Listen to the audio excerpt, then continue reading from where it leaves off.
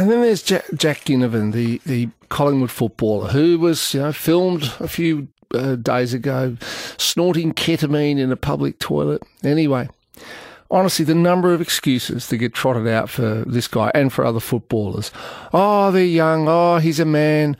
Oh, he's under a lot of pressure. Oh, he might have mental health issues, etc., etc., etc.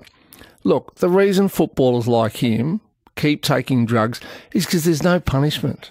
All right, the AFL says it's a health issue. It's not really a law and order issue. He'll miss a couple of practice matches. He'll miss the first 2 rounds of the Pies season. That is not enough to stop him taking drugs.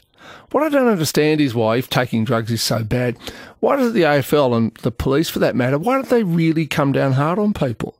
If you really want to stamp out drug use, if you want to say to young men, don't take drugs because the consequences are, well, then make sure the consequences are pretty awful. Suspend him from football for 6 months. Don't pay him at all during that time. Make him realise that there is a serious, serious price to be paid. And then he probably would think twice before snorting ketamine in a public toilet. Anyway, I have zero sympathy for Jack Ginnivan, but I've also got not much sympathy for the AFL.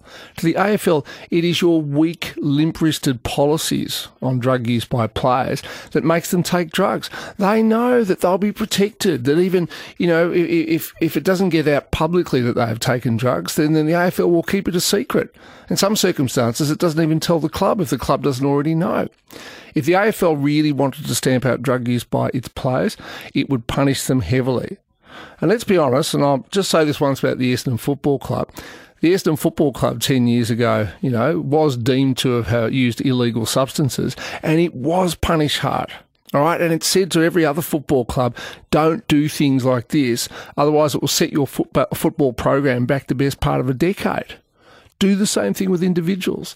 Say to the Jack Ginnivans, all right, you take illegal drugs, you've been educated about this, fine. You don't play footy for a season and you don't get paid during that season. That might change a few minds.